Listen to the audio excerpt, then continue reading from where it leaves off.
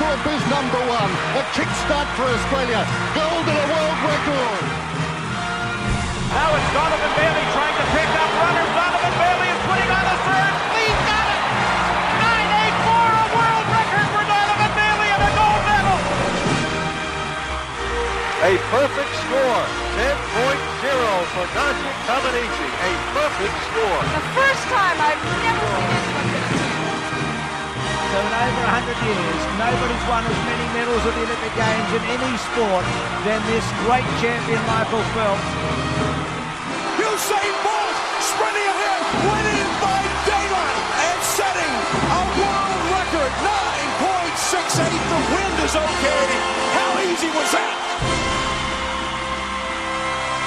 It is Off the Podium, an Olympics podcast coming to you today for another interview episode, and we are so excited to bring you another interview as we inch closer and closer to Tokyo 2020. Can you believe it?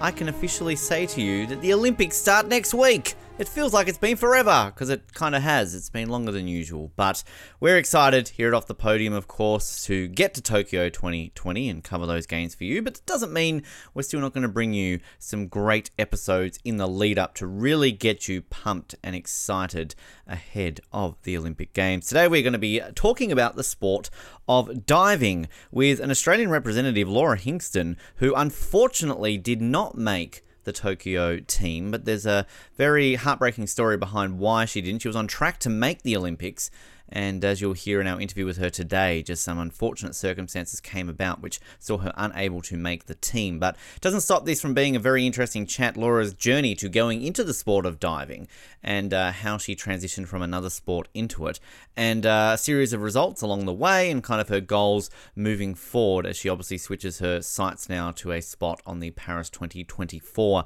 team, and also gives us a bit of an insight on who we should be looking out for on the Australian diving team at the Tokyo Olympics and what our chances are for some medals in that sport. It's a great chat. You're going to enjoy it, and we're going to play it for you right now. My chat with Australian diver Laura Hingston.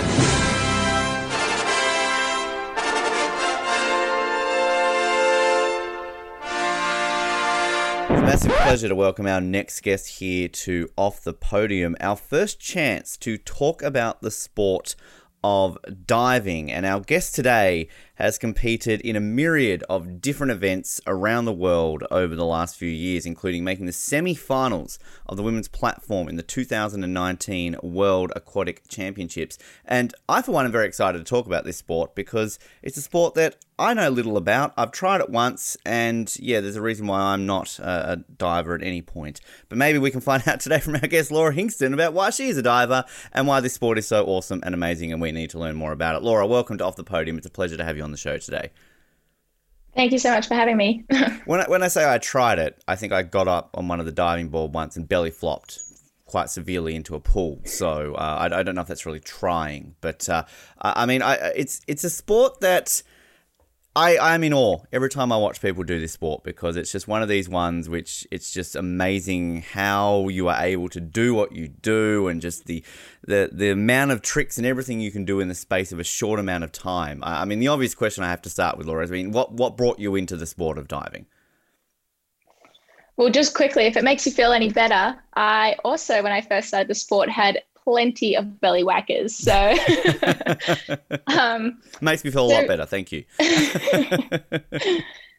So for me, I got into the sport as an elite gymnast before, and unfortunately had back surgery. So that ultimately ended my gymnastics career. I still really wanted to try and make an Olympics. So for me, it was always just, all right, what sport can I do next? And diving was on the horizon, and I gave it a go, and I absolutely loved it.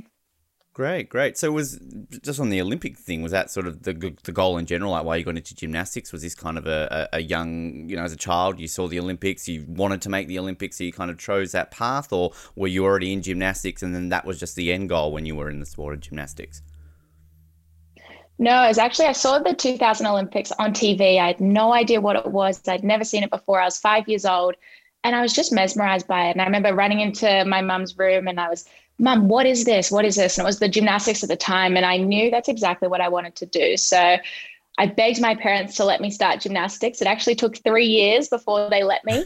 And yeah, I feel just literally from that moment, I was just so inspired. And I don't know, I felt like that's what I was meant to do. I think every child who was in Australia watching the Sydney Olympics had some sort of moment they remember watching. I remember the gymnastics. Jai Wallace obviously winning the silver medal was a pretty big deal there for us to win our only ever Olympic medal in the sport. Were you looking at the trampolining? Were you sort of looking at artistic, rhythmic? Were you into the ribbons and the balls? I mean, kind of, was there a specific part of gymnastics that you got into? The first time that I was watching it was artistic gymnastics, and they were... I actually distinctly remember just watching them flip around. And obviously as a kid, a young girl, we're always doing cartwheels. So I was like, wow, what is this? And they're doing really cool tricks. How can I do that? So for me, it was artistic. But over the 2 weeks, I was just obsessed with it. I watched every sport. I tried to stay up as late as I could to watch everything. I didn't want to miss anything. I tried to say that I was going to sleep on the couch so that I wouldn't miss anything. I just was absolutely mesmerized. I just loved it. With the gymnastics, you said it took a few years to get your parents to let you do it. What was their kind of, thing to hold you back? Was it like, oh, no, I don't want you to do this sport, we'd rather you do something else? Or was it kind of just a case of you didn't maybe really sort of explain how much you wanted to do it? I mean, it's sort of interesting that I feel gymnastics is not one of those sports that parents maybe don't want you to do. I thought that would be one of the ones, yeah, go for it. Gymnastics is fine. You're not doing BMX or, extreme diving or something like that. I think just my parents knew how hard it was. It's obviously gymnastics is a very hard sport. And I also was a dancer, and I was dancing many hours a week, and I was a little ballerina. And I absolutely loved dancing as well. And I definitely did beg them to do gymnastics. So they definitely did know how much I wanted to do it. It was every birthday, every Christmas, it was the top of my list to do gymnastics. So I definitely did tell them how much I wanted to do it. I'm not entirely sure why they didn't let me. I think it was just because I was so happy in dancing, and I perhaps did have a career in ballet. So, I think they just were trying to protect me a little bit because they knew it was so hard. Who knew that, 24 years later, if you had stuck to dancing, you could have gone breakdancing, you could have been a breakdancer at the Paris Olympics. Now that's coming in a few years' time. So yeah, how amazing. Yeah, absolutely crazy to think that. So how far did you end up going with gymnastics sort of before the injury? I mean, were you on the path to represent Australia one day at the Olympics in the sport? I like to think so. Obviously, I had back surgery just before the 2012 Olympics. So the trials, we had all of our Olympic camps. I was on the national team at that point. I may have been a little bit young for that team. I think where I was meant to peak was probably the 2014 Commonwealth Games. But again, that was something that I definitely was striving for.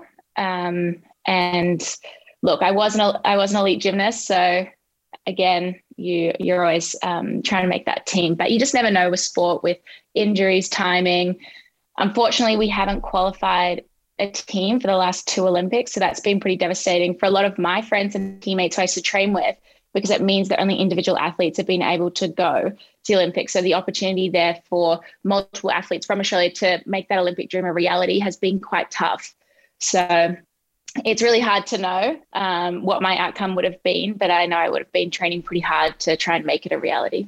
And obviously we're here to talk about diving. We'll talk about diving, but just with gymnastics, I mean, it seems to be a very age-dependent sport. It seems to be one of these ones that when you sort of hit 20, you're almost a veteran, you're almost too old. I mean, is it that case when you're sort of competing in that level, that it is sort of when you're in your teens, that's when you're at your peak, and the older you get, the opportunity does fall a little bit further away? Definitely. I think that is changing a little bit, though. I know a few of my teammates who were trying to make this Olympic team and try and qualify themselves individually. One of my friends, Georgia, she's actually 26. So it definitely has changed a lot. I know when I was younger, it definitely was. You're at your prime between 16 and 18. But again, I think it's just really personal. People are hitting their peaks, their physical peaks at such different times. And there are quite a few athletes around the world, or gymnasts around the world, who actually are getting a little bit older now. And I think it's really exciting to see that. I mean, even Simone Biles, she's not 16, but she's just amazing. She's obviously one of the great gymnasts of all time. So I think just the culture of gymnastics is changing in many ways, and age is just one of them. Was there not a gymnast in Rio in her 40s? I remember there being like a really big thing. She was somewhere from Europe, was she not? And that was like she was in like a 5th or 6th Olympics or something like that. Yes, I think she's actually just qualified for another Olympics, Really? which is Wow. super exciting. Yes.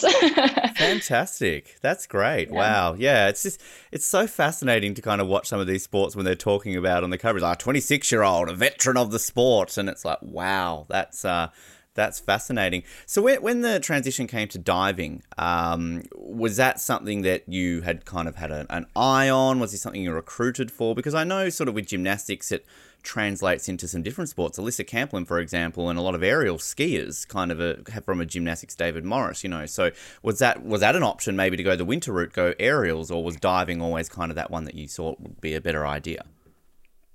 So I was a VIS gymnast. So I actually sat down with the Victorian Institute of Sport, and at the time they had a talent pathways manager, and we actually worked out what I'd be best suited for. And aerial skiing was one of them, diving and pole vault. So they were the 3 top picks for me. I actually was pretty desperate to do aerial skiing. I was super excited. And unfortunately, they just didn't have a coach for me. It was really last minute. And they said, all right, we're pretty keen to have you, but can you come back next year? And for me, I was 18 at the time, and I did feel quite old, especially to be starting a new sport. So I was pretty motivated to get going and pretty determined to get started in a new sport. So I actually went over to diving. I was like, all right, we'll try the next one. We'll go to diving. And I just loved it. And I didn't even try pole vault. I didn't even continue to pursue aerial skiing. I just loved diving. And I knew that was probably the best fit for me. And definitely now that I'm in the sport and I've watched Lydia Lassala's documentary, The Will to Fly, I definitely feel like I've made the right decision. Yeah, it's some of these sports are just crazy. I mean, pole vault's definitely one of these ones where that makes sense with the gymnastics connection, because I'd love to speak to a pole vaulter and be like, so what made you want to run with a giant pole and flip yourself over that and then fall flat on your back? Like, there are definitely some sports at the Olympics where I feel like there are questions about how you get into. You're not just running, a straight line. There's some effort involved in there, I think, to why you switch into that. Definitely. So when it came to switching over, and, obviously I can see that the transition of skills, a lot of sort of acrobatics and tumbling and sort of, you're doing the skills and everything that you're doing in the air. I mean, outside of the obvious things, what are some of the other sort of ones from gymnastics that really do translate across into diving? I think just a lot of the mental side that I learned from gymnastics, which obviously is about how to deal with fear, how to deal with the nerves. Because I can tell you right now, standing on top of that 10 meter, especially for the first time, I was physically shaking. So for me, that was something that I had learned in gymnastics, how to deal with, because gymnastics, some of the skills can be quite scary, especially on the beam. So for me, those skills were really important to bring over to my diving career and pathway. Of course, the aerial awareness, which is what you mentioned, is a big one. So being able to flip and twist was pretty important. I think that's why my transition into diving is quite fast. So I was able to acquire a lot of my dives off 10 meter very quickly. I still look like a gymnast, and this was something that I still work on to this day on a lot of my takeoffs. A lot of the commentators do note that, oh, she must have been a gymnast. So it's something that I'm still working on to try and get rid of a few of those gymnastics habits. But yeah, they're probably the main things. A lot of the mental skills, and then of course, the aerial awareness. What are the gymnastics habits? Like how is a commentator able to pinpoint that you were a gymnast and not just a diver that you've been diving since a young age? Well, if it's not my handstand that gives it away, I do typically hold my handstand for a little bit longer than most. And that's completely unintentional. I don't realize I hold it that long. But it's a lot of my takeoffs. So gymnasts tend to use a lot more of their shoulders because we're quite strong upper body, whereas diving is very quad dominant. And so for me, it's probably a bit hard to explain, but it's the way that I swing my arms to get that power to jump off the 10 meter. Doesn't quite look like I've been diving for 10 years. It has a little bit of a gymnastics swing in there, but it's definitely getting better. And I guess because I've been a gymnast for so long, those habits are gonna be there for a little bit until I've been diving for a little bit longer. And is that something that judges mark down? You need to sort of remove that aspect, or is it something that isn't really marked upon that style? I think now, probably not. It's probably not as noticeable now. When I first started, definitely, because the parabola of how I jumped off the platform, I was probably jumping a bit too far away from the platform in the beginning, because I was throwing my shoulders back rather than jumping as high as I could to get that rotation and the height. So definitely in the beginning, I would say yes, but I would hope not now. For me, I feel like I look like a diver. It's just some commentators who are quite experienced probably just see a little bit of a gymnastics swing in there, and I guess it's just a point to talk about.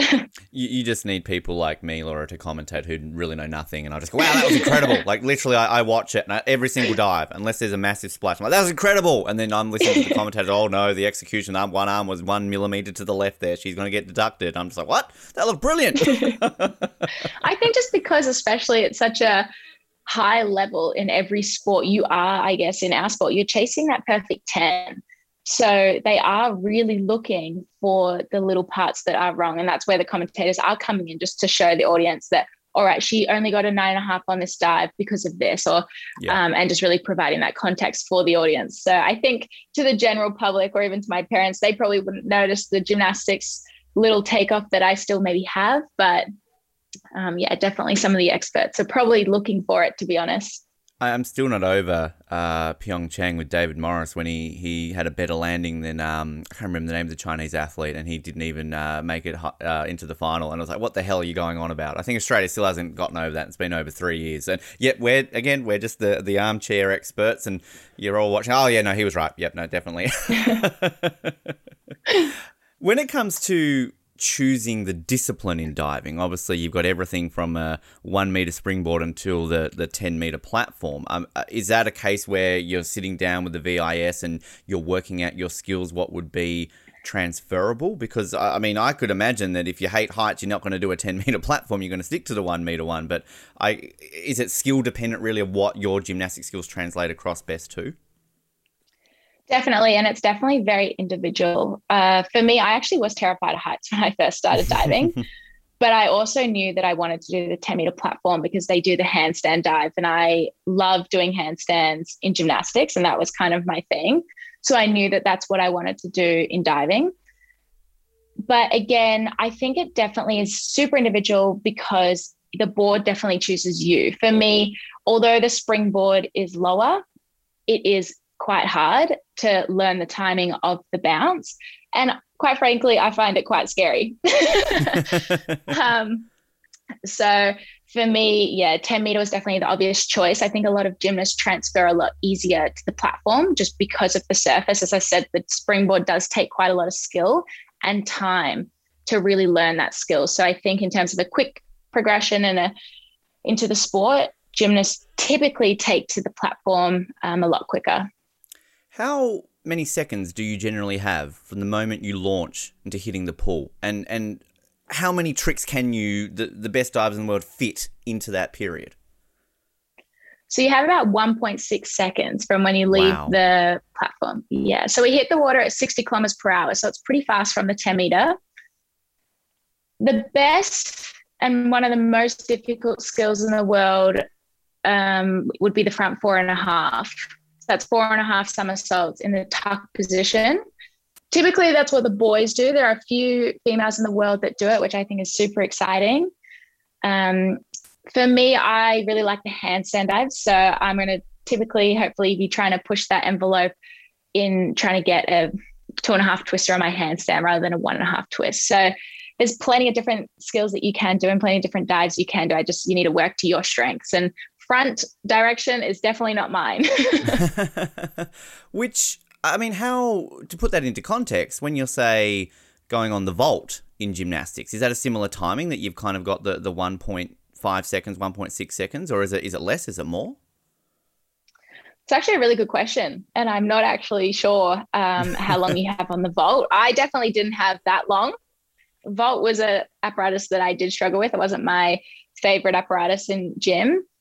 What was your favorite? What was your forte in gymnastics? the uneven bars. Ah, nice. Yeah. Right. Yes. I pretty much liked all of them except for vault.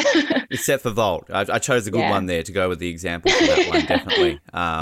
It's again, I don't even think I can do a flip, just a forward roll. I remember in primary school when you sort of, had to do gymnastics in your school hall or your gym, like do a forward roll, do a back roll. I struggled with that. And I can imagine that first time you mentioned, like, you get up there, you see that tennis, you're like, how the fuck am I going to do, 3 of these going down in 1.6 seconds? When you first get up there and you're sort of transitioning, kind of what, are they just getting you to simply get used to the height, kind of just do a couple of, free dives or something along those lines to kind of get used to it, and then you just build up to doing the skills and the tricks? Yeah, definitely. As soon as I think you even just start off doing a pin drop. You're running and doing a pin drop off to begin with. And then you'll do just a roll off into a dive, and then you'll go into some of the easier dives, which we call compulsories or requireds.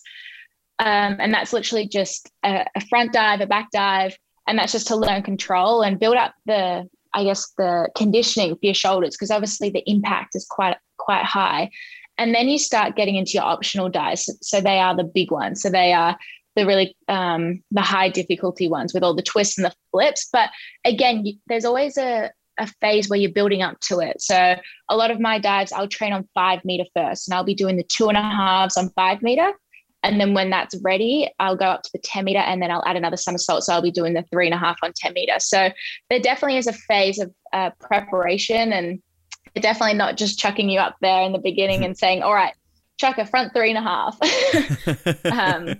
So when it comes to training, obviously diving, doing a lot of dives, I can imagine, as you said, obviously going on some of the smaller ones to practice that as well. Is it a sport that you can say jump on a trampoline and practice some of the when you just don't want to get wet, I guess, all the time, and kind of other methods you can do to practice those skills without always constantly jumping off a diving board? Yes, definitely. Actually, a lot of our training is done in the dry land. So the dry land has a foam pit, trampolines, springboards into the foam pit. We'll be doing flips onto crash mats. So that's where we learn a lot of our technique. That's what we also have harnesses in there. So you still are able to do, that's where you originally will learn your front 3.5. You'll just get the feeling, you'll be able to see what it feels like, and then you'll transition that into the water. So a lot of our skills, are developed in the dry land, and that's a really important aspect of our training as well. At what point, once you had transitioned into diving, did you sort of start to, no pun intended, with water make waves? I mean, kind of, was this something that you just took to immediately and kind of made progression through the ranks? I mean, at that point, was this something where this Olympic dream was coming on quickly, or was it sort of more of a case of you were learning along the way and kind of gradually made your way up the ladder a little bit? I did make it really clear when I first started and when I was transitioning into a new sport that I wasn't just doing this for fun. I mean, obviously I was going to enjoy the process and enjoy the journey, but I definitely had that end goal in mind. So I really wanted to, even though I was coming in at 18 years old, which I actually felt was quite old at the time, looking back, I was actually still quite young. I think that was really important to let them know that, all right, I really need that. Like, can you guys put the time into me, because this is a serious dream for me that I really want to achieve. So I was pretty determined. I worked pretty hard. And I think it was one of my very first competitions. I actually finished 3rd. So that was, or maybe it was my second competition, but they were pretty close. And that was a national competition. And that was probably where I first made my mark. And obviously no one really knew who I was. So that was quite a fun experience. At the start of the week, everyone's like, well, who are you? Where have you come from? And then I actually finished 3rd. So wow. That was pretty exciting for me. And I had really worked hard that year to try and get all my dives. I mean, I think sometimes, to put it into perspective, people are diving for quite a few years before they get all their dives. And I was diving only 11 months and I had all my dives. That's crazy. From literally stepping on the platform for the very first time. So a few of them weren't perfect, but I still had the dives. And I think that was, now that I look back at it, that's a pretty proud moment for me that I was able to achieve that. And in terms of timing, so was this pre-Rio? Was this kind of after Rio? And sort of, if it was after, was that then always, okay, goal set to Tokyo? Or if it was pre-Rio, was there any chance you could have made 2016? So it was before Rio. I started diving in 2014, and unfortunately, I got injured. So Rio was out of the question about 6 months even before the trial even happened. So unfortunately, I hurt my shoulder. So there's pre-qualifying things that you have to do to even make it to the Olympic trial. So you have to get a certain score. And it was that December competition. I was only 5 points off making the national squad score. And Unfortunately, I hurt my arm, and it was my decision that I actually decided to compete the next weekend to try and make that score so that I could give myself the opportunity to trial for that Olympics. Whether I would have made the team, whether I would have been ready, who knows, but I just wanted to try and give myself the best opportunity. Because I competed that next weekend and I was injured, I just made it a lot worse. And unfortunately, it meant that I was out of the water for the next 10 months. So I completely missed everything. I just straight away turned my focus to the next Olympics and just getting better. I think that's the big thing for me, is although the Olympics is obviously the dream, it's always just about trying to get better. And there's so many competitions in between that I was always striving for. And I mean, we have so many great divers in the 10-meter event in this country. So it is very competitive, and I knew I had a long way to go. So still to this day, always learning and always striving to just be the best that I can be. Well, it's when it comes to our history, particularly in the Olympics in diving, I mean, 2 of our 3 gold have come from the 10-meter event, obviously. Chantel Newbery back in Athens, and of course Matthew Mitchin in Beijing. So it's obviously we've got a bit of history in the 10-meter platform. Is this kind of Australia's speciality? Is that we can just jump off high things and do it quite well enough to do so well at the Olympics? That's a good question. I think honestly we just have some, I mean, even now when we look at some of our really experienced divers, I mean, Maddie Keeney is one of our top divers, and she's a world champ. And unfortunately, she's not going to this Olympics, but I mean, she's one of the best divers in the world, and she's actually a 3-meter diver. So we definitely have talent on the 3-meter and the 10-meter. And I think we have some really exciting divers and some really exciting results to come up at this Olympics, and definitely for the Olympics to follow. Well, I'll talk to you about the Olympic trials soon, and obviously what went down this year. But I mean, just while we're on that page, of our divers that are going to Tokyo next week, I can officially say next week now. I mean, do we have anyone that we should be keeping an eye on? Have we got any sort of real medal prospects that are in with a hunt with some medals coming up in Tokyo? Yeah, I think, that we have a great team going. We have 7 athletes going, which is quite a small team. And unfortunately, that was due to COVID, and we weren't able to get to some of the qualifying meets. So the World Cup, we weren't able to go. So that means we have no synchro teams going to the Olympics, which is absolutely devastating, because we really did have some opportunity there to end up on the podium for some of our synchro teams. In terms of our individual athletes that are going, I mean, we definitely have some super experienced athletes. We have Annabelle Smith, who is an Olympic bronze medalist in a 3-meter synchro, and she'll be going with Esther, who's also an Olympian and a very experienced diver. They both did a really world-class performance at the Olympic trials, so I'll be really excited to watch them. We have Cassiel Russo and Sam Fricker in the 10-meter. Cassiel, I've never seen someone spin so fast in my life.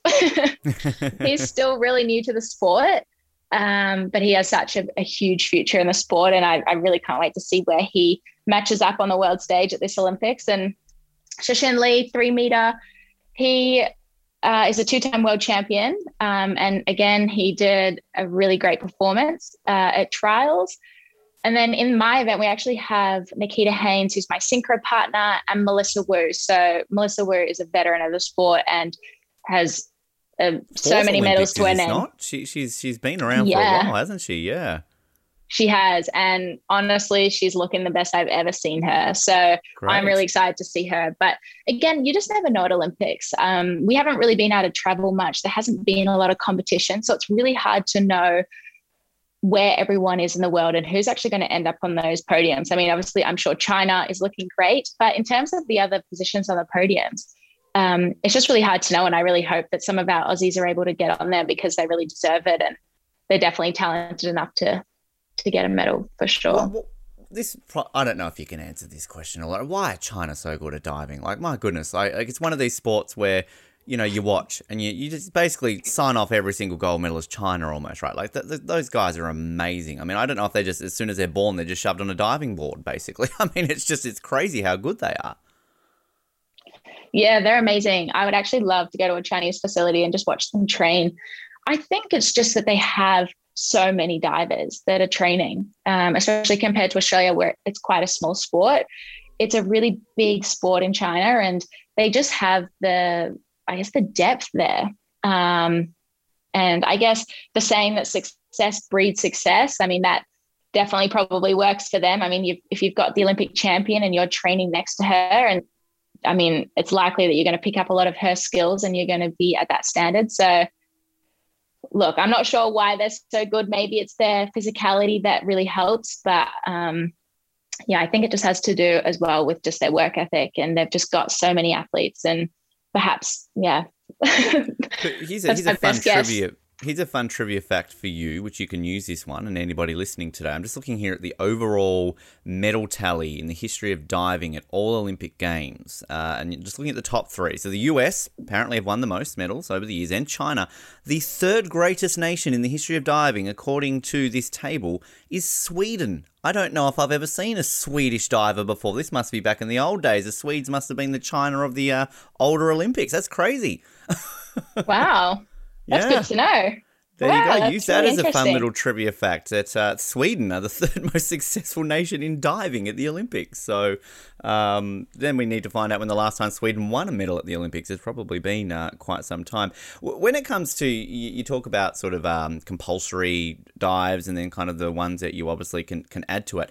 Is that, what are the compulsory, like, so what does that generally entail when you're at a competition? Is just every diver has to do a set dive to kind of just get on the board? I mean, and what makes a dive compulsory?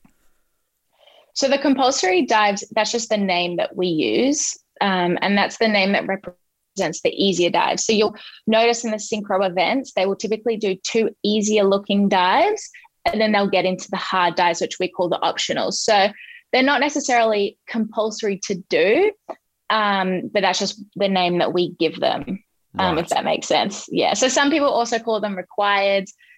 I'm not really sure why they got that name. Maybe it was because in previous Olympics, I think they stopped it in 2004, well, before I started, but they had to do some of these simpler dives to begin, and then they'd get into their hard dives. So maybe that's where the name comes from, but I'm probably not the best person to ask. Is very similar, I guess, in a way to back to, say, pole vault or high jump, where you might start off at a low sort of height just to kind of get your footing rather than go, okay, well, I'm going for the world record straight away. Yeah, definitely. And it also is these compulsory dives, I'm not sure why, but they often hurt the most. I'm not sure if that's just because you're falling at a faster speed or why that is, but they're really good just to learn control, to work on your takeoffs, and to really develop the shoulders, the arms, the wrists, and to condition those parts of your bodies which are really taking the impact from the 10 meter. So you'll often see a lot of our younger divers who aren't quite at the stage of doing the front 3.5s or the back 2.5 pike, whatever it may be. They will often be doing the compulsory dives, so the more simpler dives, which I must admit, they look simple, but they're actually, that I find sometimes harder because there's so much time where you have to fall. So you really have to get the takeoff right.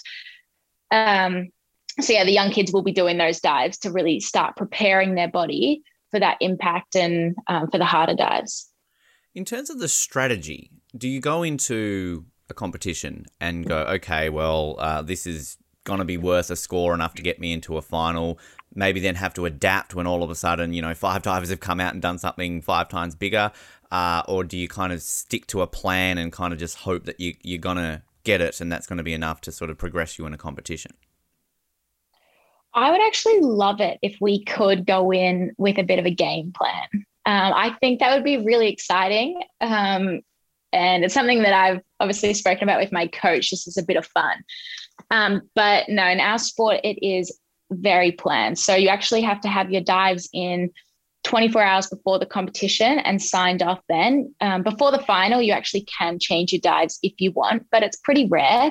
I've actually never known anyone to do that before. So basically you train 5 dives and you just compete those 5 dives. So yeah, it's pretty planned and you know exactly what you're doing. My order that I compete in always stays the same. And that's what we decided was the best way, because I train in that order. And so I'm getting used to competing the way that I train, which I think is always what an athlete is trying to do. And do you get a chance to see what the other divers are doing? Can you like one up them? So like if, you know, somebody from a Chinese diver submits theirs in earlier, you can sort of have a sneaky and go, oh, okay, well, they're doing that dive. I'm going to do a better one because I'm going to do better than them at that and I'll get a higher score. I wish. I mean, that would be quite a lot of fun. But again, we literally just train the 5 dives that we're competing. So, and pretty much you'll notice if you watch the Olympics at diving, majority of the divers do the exact same dives. So everyone will be doing a very similar dive list. The order of these dives will be obviously very individual. But again, most divers will finish on the back twist. And you'll see that for pretty much the whole round. And that's because that's a safe dive. It's a high difficulty dive. So it means that they can finish generally on a high. What is the hardest? What is like the creme de la creme dive that maybe no female athlete has ever competed that somebody's trying, or the one that, you know, one person, like what is the one that if you landed, you're going to get a 10, you're going to get a gold, anything along those lines? So I'm not sure if anyone is training any secret dives at the moment, but I think the front 4.5 is definitely that dive. It's worth, I'm pretty sure, 4.1, I'm pretty sure, which is massive. Most of the dives that we do are worth 3.2. So 4.1 dive, if you nail it, you're in good stead. That's going to be a very good score. And I mean, I'm probably sure this is a loaded question, or maybe it's an easy question, I don't know. But how does that scoring work? I mean, I guess you've just got your basic elements that a judge is looking for. And is it a case of when you're in that 1.6 seconds, you kind of can feel that you've done well, so you're going to get out of the pool and sort of look and go, okay, that's fair enough? Or is it a bit more technical than that? Like you can pull off what you think is an amazing dive, and then you look at the judge from Norway and go, oh, come on, fuck off. Like, come on, I did better than that. I think realistically you do know. I know pretty much as soon as I take off how I'm going to, I guess, execute that dive. And that's the whole point of just trying to obviously execute it the best you can. So as soon as I hit the water, I definitely can probably feel if that was a good entry or not. And then obviously coming up, I would say I would have a pretty good idea of what my score would be. So yeah, I'd have to say that, yeah, they usually, you've got a good idea, especially when you've been traveling a little bit, you know how the scoring works. Some competitions can be a little bit tougher than others, but of course it doesn't really make a difference at the end of the day because it's obviously very standard across the whole competition. But yeah, you typically know exactly around what you're going to get. Now, you don't have to give names, Laura, but you're welcome to. Is it a case of when you go to a competition and you see certain judges, it's like, you know, in a game of football, oh, not that ref, like, come on, they're always against, like, do you sort of go into, oh, shit, not them, I'm not going to do well today? No, it really isn't like that in diving. I mean, I do know the Australian the Australian judges, but when I go overseas, we have no interaction with them. So I couldn't even tell you who the top American judge is or who the top Chinese judge is. So it really isn't like that. And I think because in our sport, the 2 lowest scores and the 2 highest scores are both scratched out. So you're always getting those middle scores anyway, because there are so many judges. Honestly, I never even look at who's judging the event. For me, it's just if I dive well, then they're going to have to give me a good score. And so that's just pretty much what I'm always just trying to focus on, which is pretty much just focusing on what I can control. Going back to my point I said when I love watching diving, kind of, you know, you think you're doing so well. And then ultimately, I think a lot of us casual observers of diving, maybe we only get to watch it at an Olympics or a Commonwealth Games. A lot of it comes down to the entry, the splash. We like to look and go, oh, no splash, that was perfect, or, you know, big splash. I mean, how important is that entry? And is it all about the splash? Does it come down to the fact if there's barely no splash, you're going to get a better score, and if there's a massive splash, well, good night, you're not going to be doing well? Yeah, definitely a lot of the score is weighted on the entry for sure, because that just creates the overall look of the dive. I mean, even just with the audience, if someone does a dive with absolutely no splash, the audience is just going to go wild. So the judges are obviously going to give you a better score. But of course, there is the elements of the takeoff. There is in the air that they're looking at as well. But again, the last thing that they see is that entry into the water.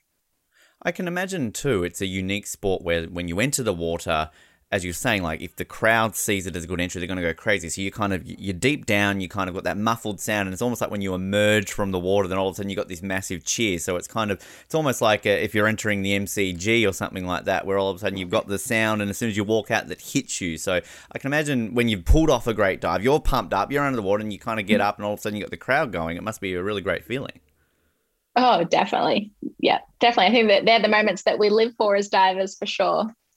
I love talking to figure skaters about the kiss and cry when you sit there awkwardly and just kind of stare at the camera and pretend to be super happy when you're probably really pissed off about the divers, the scores, I should say. You've kind of got a sort of thing in diving with, is it the shower or the hot tub? Like, I mean, is that the kiss or cry? Is that what's that called? And how's that when you got a camera shoved in your face and you're trying to, compose yourself and basically like, oh, I didn't do too well there, shit, or like, I did so well, but those scores suck.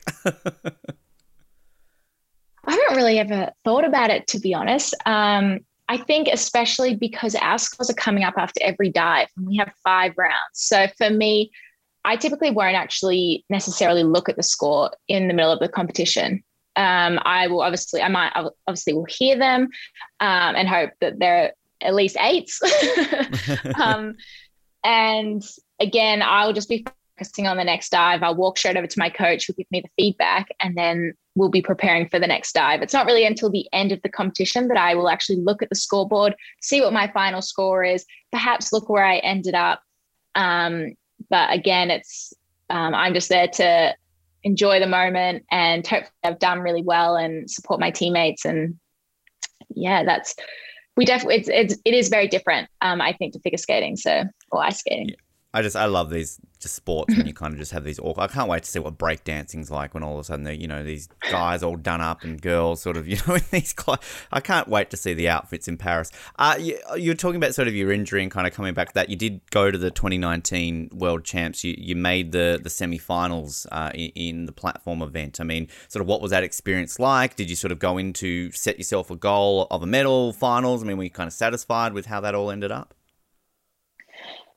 I think you always go there to do the best that you can. I mean, obviously, yeah, it'd be nice to go there thinking that I was going to win a medal, but I'm still really new within the sport. And that was actually my first, what I like to call my first big girl competition.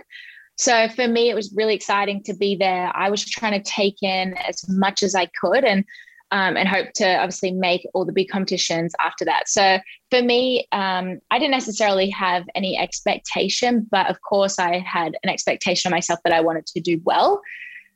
For that competition and for where I was pretty happy to make the semi-final because, as I said, it's quite competitive.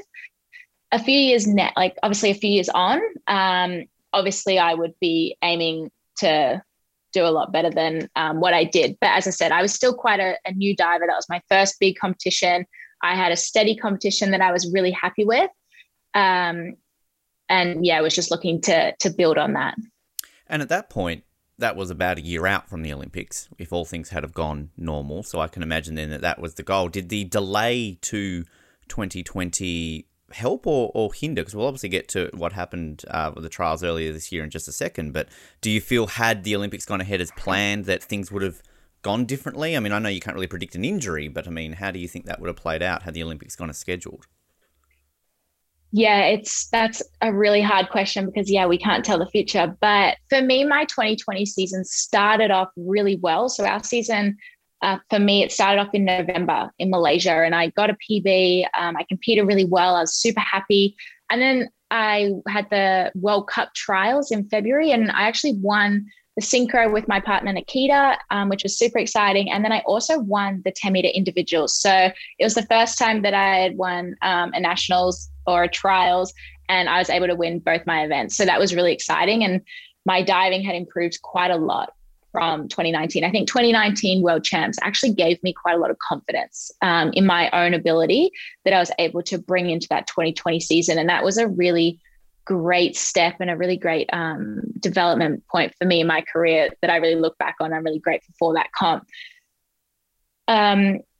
obviously then we were traveling quite a lot. Nikita and I got to go to Madrid, and then we went to the World Series. So that was really exciting. And I like to call it, I was a bit on my dream run. I was really happy with how I was competing. My scores were getting higher and higher, and I was doing better at these competitions. So I really did feel that I was on track to try and make that 2020 Olympic team. Unfortunately, obviously the pandemic hit and we were completely shut down. I actually hurt myself when I was training in isolation. So when I was training in my garage, it was cold. Perhaps I wasn't warmed up enough. I actually hurt my back. So that was also quite hard because that was an injury that I probably struggled with for, I think it was 8 months in total. So that brought me to the start of our 2021 season. So I was a little bit behind schedule. First competition of 2021, I actually got quite a big PB and I competed really well. So that gave me the confidence moving forward.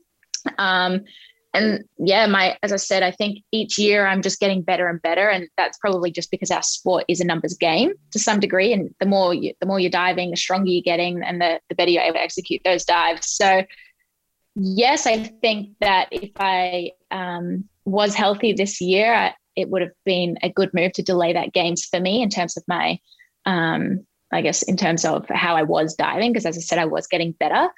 But unfortunately, yeah, maybe it would have been better for me last year. Yeah, it's one of these kind of ones that you never sort of know. Because, I mean, was that then the injury that ultimately led you to withdrawing from the trials a couple of months ago? Or was there a different injury that came about? Yeah, so unfortunately, my back is all good, which is really great. But unfortunately, about 3 weeks out from the trials, I had a really unfortunate entry. My arm got stuck behind my leg and it just wasn't prepared for the impact when I hit the water. So I think I just had a really small strain in my tricep. It wasn't very worrying in the beginning, but because we were so close to that trials, we kept training. And of course, with any tear, it just kept getting bigger and bigger. So it just got to the point where I actually couldn't use my arm anymore. I couldn't engage my tricep. I still tried to compete at the Olympic trials because obviously I was willing to give everything and try and make that team. And unfortunately, it wouldn't work and it became unsafe. And so I was medically withdrawn from that competition because it was unsafe for me to continue. And I was probably going to do a lot more damage. This injury necessarily isn't that bad. I mean, it's a 10 to 12 recovery time. Well, we're hoping. Is that weeks or months? Weeks. Okay. Yeah. So it's a muscle tear. So I have a 9 centimeter muscle tear. So it's a pretty significant, tricep tear. But if I'd continued on, not that I think I could have, I potentially could have done a lot worse, like done my shoulder or who knows. I was glad.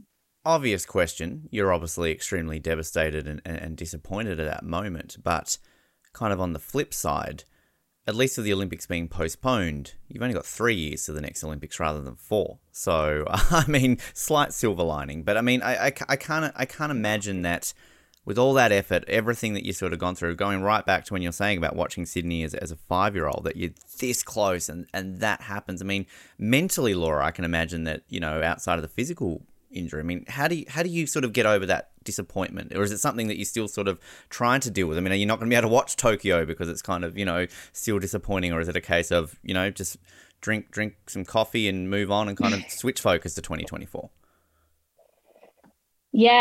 Of course I was pretty devastated. There was quite a few tears, and for a few days after as well. I think, especially with how I was diving as well, I did really feel that I was in with a great chance. And there was quite a few of us who definitely could have got that second position, because Melissa, being Melissa, she definitely has that position. And there was about 5 or 6 of us who were really vying for that second position, and we all were very capable of making it. So I think that in itself was quite exciting. And just not being able to even have the chance, that was what was really hard.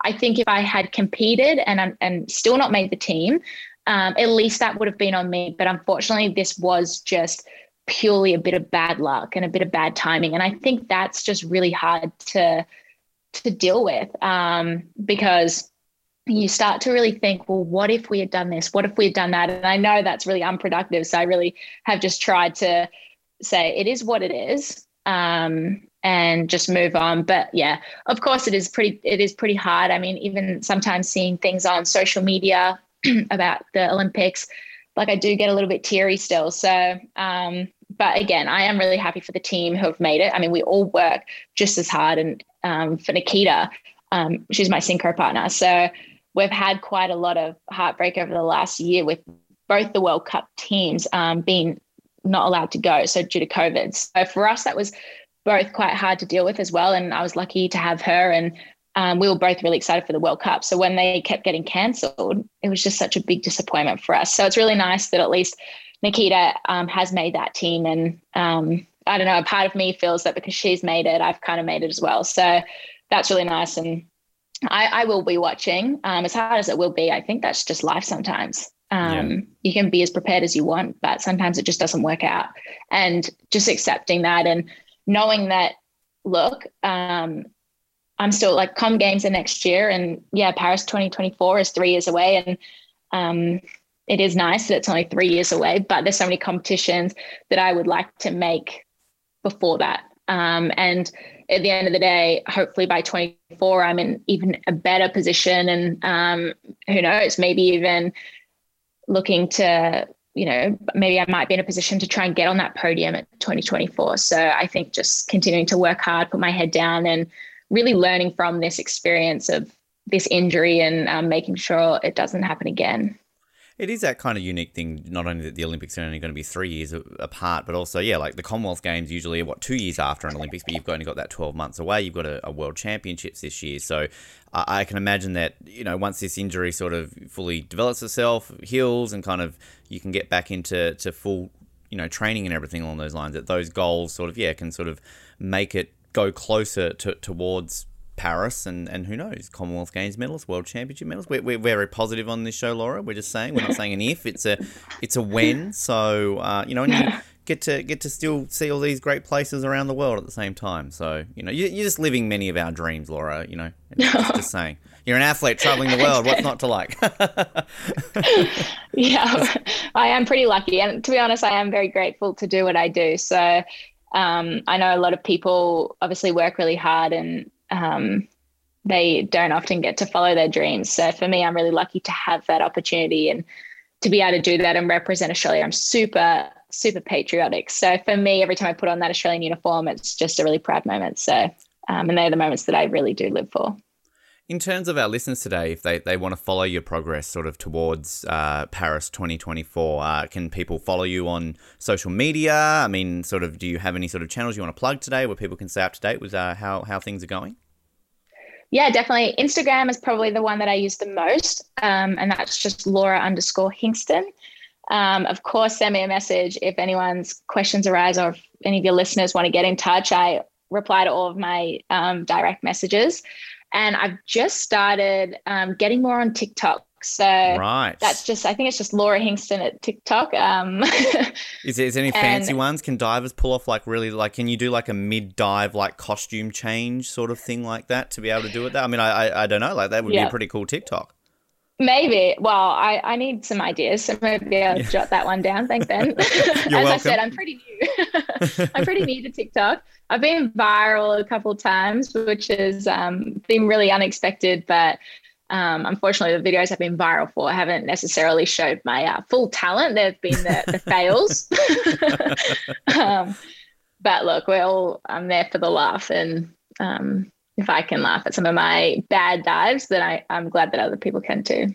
We promise we won't laugh. We'll just laugh at the good ones. That doesn't make sense. But hey, we'll pretend that's a good thing. I have no idea what that means, but that's what we do a lot on this show. Laura, it has been an absolute pleasure to chat with you today and learn not only about your career, but the sport of diving. It's always a sport that I personally love watching at the Olympics. It's always very entertaining, and I know we'll be talking a lot about it in the coming weeks during our coverage. But we appreciate your time today, and we look forward to seeing you in Paris 2024. Again, it's not an if, it's when you're at Paris 2024. I'll be working hard to try and make it happen. That's for sure. Especially now. Yes, exactly. If I wasn't working hard before. Thank you so much for having me.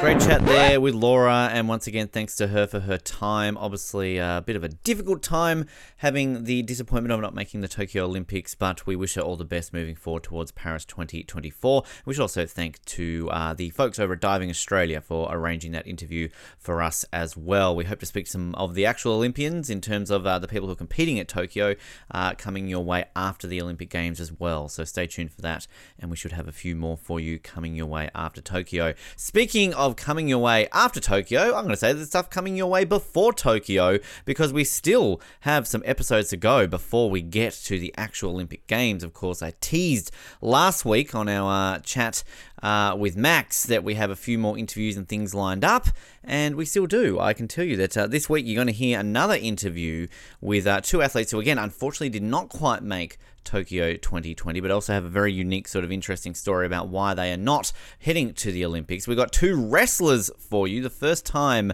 that we have ever spoken about the sport, about wrestling on this show.